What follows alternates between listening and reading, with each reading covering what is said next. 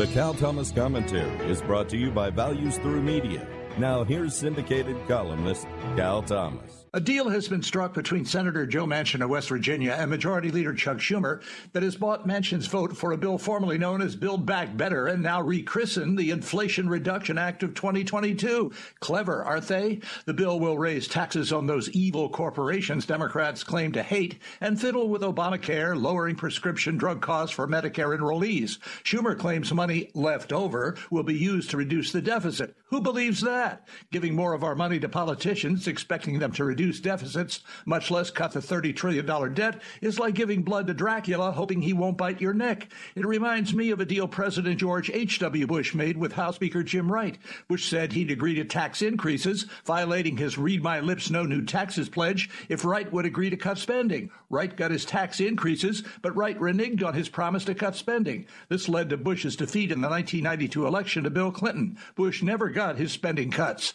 I'm Cal Thomas.